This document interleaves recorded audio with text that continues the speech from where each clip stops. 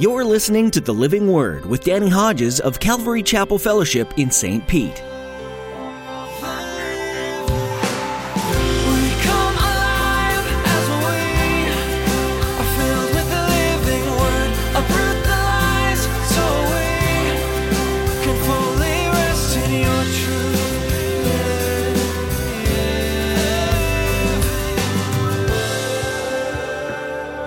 These pagan Cretans were liars, and now the true God has come and brought his message, and the Holy Spirit says, now, this God, the hope of eternal life he's brought, which God who does not lie, promised before the beginning of time. That's a fascinating statement. God promised eternal life.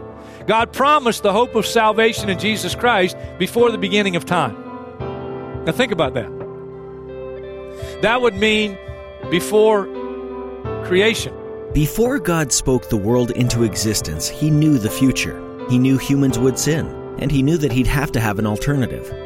God was aware of the problems that were going to arise, and yet he chose to create you.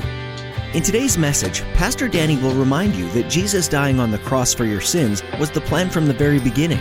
God created you to be a part of his kingdom and to have eternal life with him, and so he was willing to do whatever it took to give you that option. Now here's Pastor Danny in the book of Titus, chapter 1, with today's edition of The Living Word. The letter is called Titus, written by the Apostle Paul, inspired by the Holy Spirit, and so it's part of our New Testament. Written to Titus, and yet Titus is on an island. It's still with us today, the island of Crete. Titus is an uncircumcised Greek. Paul, of course, a circumcised Jew. They had tremendously diverse backgrounds, and yet we'll learn from verse 4 that Paul led Titus to the Lord because he calls him my true son in our common faith. Sometime later, Titus became a ministry associate with Paul, and Paul sends him to Crete and gives him ministry instructions on Crete. Now, Crete in this day, interesting background on Crete. It's a mountainous island, has one large mountain called Mount Ida, believed to be the place where Zeus was born. In this day that this was written, they were steeped in Greek mythology. Now, I don't know a lot about Greek mythology, but even if you know a little bit about Greek mythology, the Greek gods were pretty much liars and cheats. I don't know if you realize that. Zeus, for example, Zeus would hide himself in a cloud in order to ravish a maiden, and then he would go and lie straight-faced to his wife Hera about him and this relationship with this maiden. The Greek gods were pagan. Pagan. And the Cretans over time did a good job emulating the gods that they worshiped. They too were pagan. One of their historians, Polybius, I think is the way you say his name, here's what he wrote about his own people. On account of their innate avarice, which is excessive greed, Cretans live in a perpetual state of private quarrel, public feud, and civil strife. They were deceitful, they were dishonest, they loved money, and they would lie and cheat in order to get more money. I give you that very brief background on the island of Crete and their culture because it'll help us appreciate what happened when the gospel invaded this island. We don't know who initially took the gospel. It could have been Cretans that were at Pentecost. Acts chapter 2 tells us there were Jews from all over the place, including the island of Crete. And of course, 3,000 people get saved on that day of Pentecost, and some of them probably Cretans, and they would go back and begin to share the gospel to their people. Some believe maybe the Apostle Paul initially took the gospel there. We just aren't told in history, and we aren't told in the Bible who and exactly how the gospel came to Crete, but it did come. And it had such an impact that churches began to pop up across the island. And Paul, whether he initially brought the gospel there or not, had a very important hand in helping to establish and strengthen these churches. And that's why he sends Titus there. And he writes, chapter 1, verse 1, Paul, a servant of God and an apostle of Jesus Christ, for the faith of God's elect and the knowledge of the truth that leads to godliness. A faith and knowledge resting on the hope of eternal life, which God, who does not lie. Isn't it interesting? The Holy Spirit adds that there, especially remembering that the gods of these pagan Cretans were liars. And now the true God has come and brought his message, and the Holy Spirit says, now, this God, the hope of eternal life he's brought, which God who does not lie, promised before the beginning of time. That's a fascinating statement. God promised eternal life. God promised the hope of salvation in Jesus Christ before the beginning of time. Now think about that. That would mean before creation. Genesis 1, verse 26. Just write it down, and I'll read it for you. Genesis chapter 1 and verse 26. Very interesting verse. The sixth day of creation, God has created everything else, and now on the sixth day, he speaks. And here's what he says. Then God said, let us make man in our image and our likeness, and let them rule over the fish of the sea, the birds of the air, the livestock, over all the earth, over all the creatures that move along the ground. On the sixth day, God talked to himself. Now, that's kind of mysterious, but he is Father, Son, Holy Spirit. Don't ask me to explain the Trinity. I cannot explain it. I can't totally comprehend it. Father, Son, Holy Spirit, and yet God declares through his word, he's not three gods, he's one God, but he's Father, Son, and Holy Spirit. And he said to himself, let's make man in our image.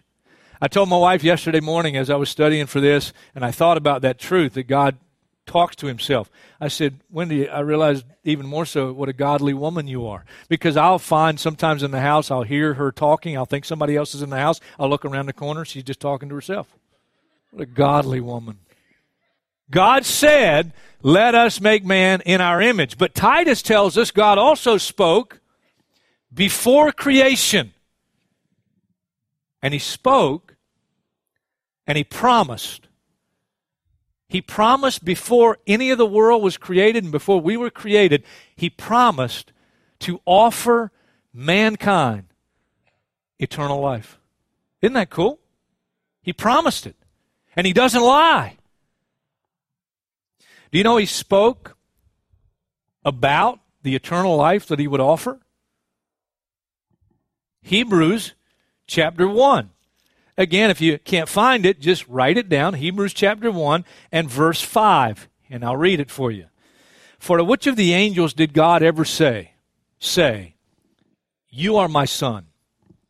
Today I have become your father. Great mystery. Great truth.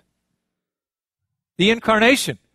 When the Holy Spirit conceived Jesus, the Christ, in the womb of that young Jewish woman named Mary, God said, today I have become your father. That's cool stuff, man. Today I've become your father. It's from Psalm 2, verse 7. It's a messianic, prophetic psalm about the Messiah. So God promised before the beginning of time, I'm going to offer mankind. And I know they're going to fail. They're going to sin. And they'll become sinners. And sin will come upon the whole human race. But I'm going to offer them eternal life. I'm going to save them. And I'm going to do it, and he spoke about it, through my only begotten Son, Jesus the Christ. I get Jesus bumps even talking about it for the third time this weekend. It's the gospel, folks. Back in Titus, look. The hope of eternal life, which God who does not lie promised before the beginning of time. And at his appointed season, he brought his word, which he promised before the beginning of time, to light through the preaching entrusted to me by the command of God our Savior. It gets even more cool. God promised it before the beginning of time. And then in the fullness of time, he fulfilled what he promised by sending his one and only Son, Jesus the Christ, to die for the sins of the world. And then for those that would receive Jesus Christ as Lord and Savior, which includes me, he gave me the command and the privilege to go into all the world and preach this good news of eternal life to every creature. And I get to stand here and preach it to creatures like you. Isn't that cool? What do you mean, creatures like us? To Titus, my true son, and our common faith. Did you get that? The only thing Titus has in common with Paul is their common faith. Titus is an uncircumcised Gentile that Paul, before he met Jesus Christ and was cleansed of all the religion that he had grown up with, he would have never hung out with Titus. Because circumcised Pharisees don't hang out with uncircumcised Gentiles. But now he says to Titus, my true son, in our common faith. And the only thing that made their faith common was the simplicity of it. It's Jesus. It's the gospel message. It's the death, the burial, the resurrection.